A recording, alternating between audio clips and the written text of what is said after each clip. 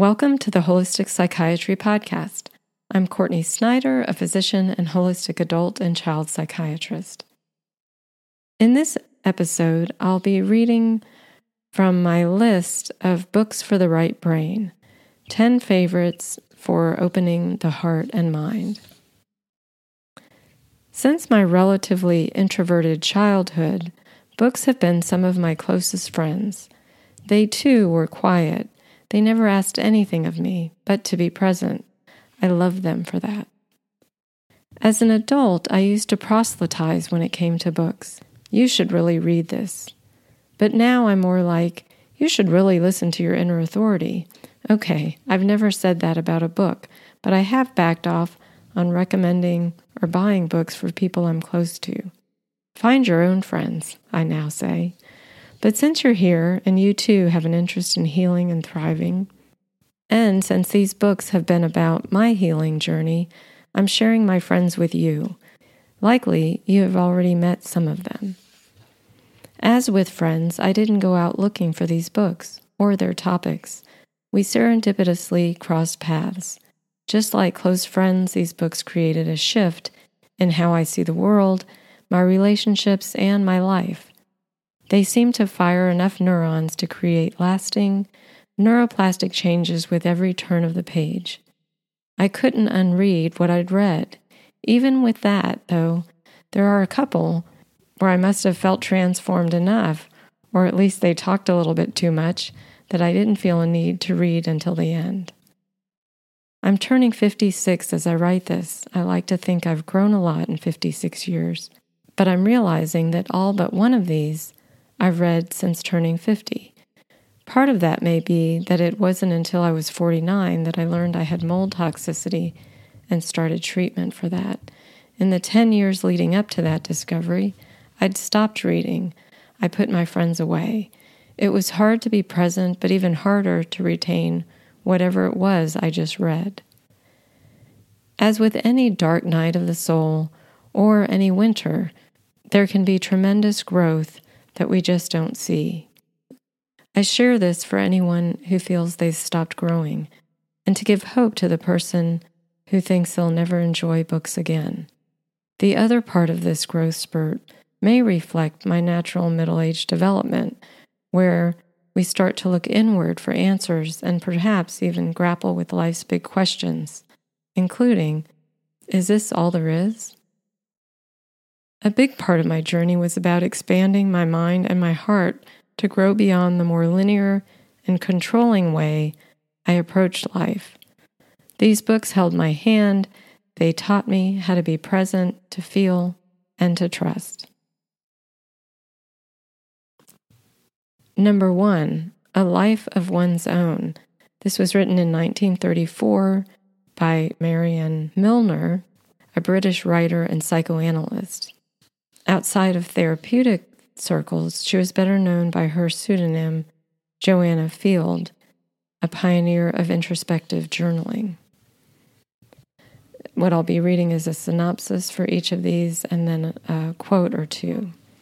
So this book is one woman's examination and recording of her own thoughts, daydreams, and inclinations over several years, and how observing these things pointed her to who she really is and what makes her happy. In the book, she says, "It was only when I was actively passive and content to wait and watch that I really knew what I wanted." Number 2, The Master and His Emissary, The Divided Brain and the Making of the Western World. So the master is essentially the right brain, and the emissary who goes out into the world and comes back is the left brain. And this is by Iain McGilchrist, a psychiatrist, writer, and former Oxford literary scholar. This book argues that the division of the brain into two hemispheres is essential to human existence, making possible incompatible versions of the world with quite different priorities and values. McGilchrist argues that despite its inferior grasp of reality, the left hemisphere is increasingly taking precedence in the modern world with potentially disastrous consequences.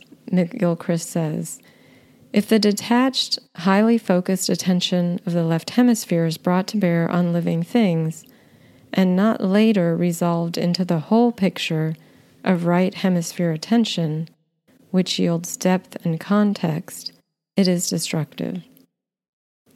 Another quote, the only certainty, it seems to me, is that those who believe they are certainly right are certainly wrong. Number 3, codependence no more. How to stop controlling others and start caring for yourself. By Melody Beatty. She's an author of many books, really the person who brought to the forefront this idea of codependency. So this book is described as a compassionate and insightful look into codependency, the concept of losing oneself in the name of helping another. This has helped millions of readers understand that they are powerless to change anyone but themselves, and that caring for the self is where healing begins. Melody Beatty says, the surest way to make ourselves crazy is to get involved in other people's business, and the quickest way to become sane and happy is to tend to our own affairs.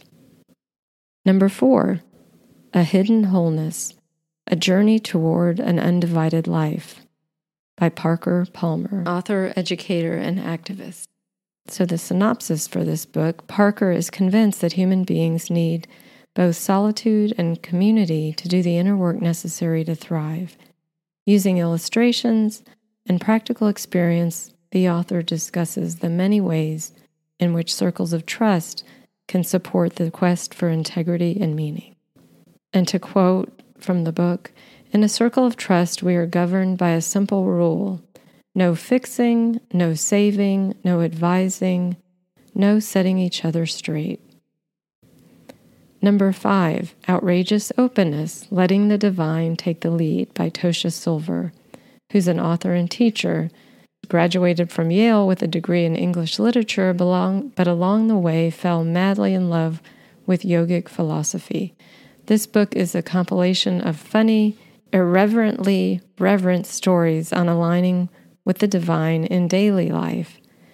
It's written for the passionately spiritual and bemusedly skeptical alike. A quote from that book is, abundance is something to be, not seek or await. Number 6, Dance of the Dissident Daughter, by Sue Monk Kidd. You may know her as the author of The Secret Life of Bees. This book is described, from a jarring encounter with sexism in a suburban drugstore to monastery retreats to rituals in the caves of Crete, she reveals a new level of feminine spiritual consciousness for all women, one that has the power to transform in the most positive ways every fundamental relationship in a woman's life, most notably her relationship with herself. This particular book was one I read for the first time in my early 30s. A quote from that book, for always, always, we are waking up and then waking up some more.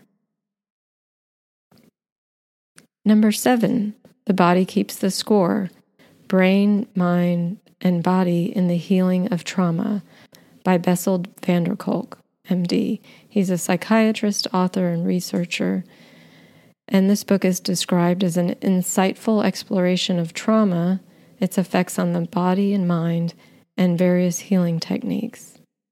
He says, as I often tell my students, the 2 most important phrases in therapy, as in yoga, are notice that and what happens next. Once you start approaching your body with curiosity rather than with fear, everything shifts. Number 8, The Great Work of Your Life, A Guide for the Journey to Your True Calling, by Stephen Cope, who is a psychotherapist, author, and founder of Kripalu Institute. Number 9, also by Stephen Cope, The Dharma in Difficult Times, Finding Your Calling in Times of Loss, Change, Struggle, and Doubt. As described, Cope here takes the ancient yogic text, the Bhagavad Gita, Then he builds on that foundation using the stories and teachings of famous figures, as well as stories of ordinary people and his own rich personal experience. Along the way, we find striking examples for finding meaning and purpose in our lives. From the book, "The best place for each is where he stands," wrote Thoreau, "because the whole world is there." This is Cope talking. "Your own deeds, as small as they may seem to you, will reverberate through the entire field. We think we have to do great things. No, no, no. What we must do over and over again are small things well done."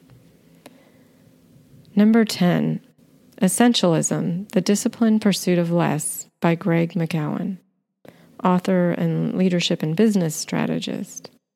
To quote from the book, which describes the book, "The way of essentialism isn't about getting more done in less time. It's about getting less done. It's about getting only the right things done. It's about challenging the core assumptions of, we can have it all, or I have to do everything, and replacing it with the pursuit of the right thing in the right way at the right time. It's about regaining control of our own choices, about where we spend our time and energies, instead of giving others implicit permission to choose for us." And I'd love to know what books have changed your life. If you're interested in subscribing to these newsletters and receiving them directly into your mailbox so that you can respond to questions like that, please consider subscribing at CourtneySnyderMD.com.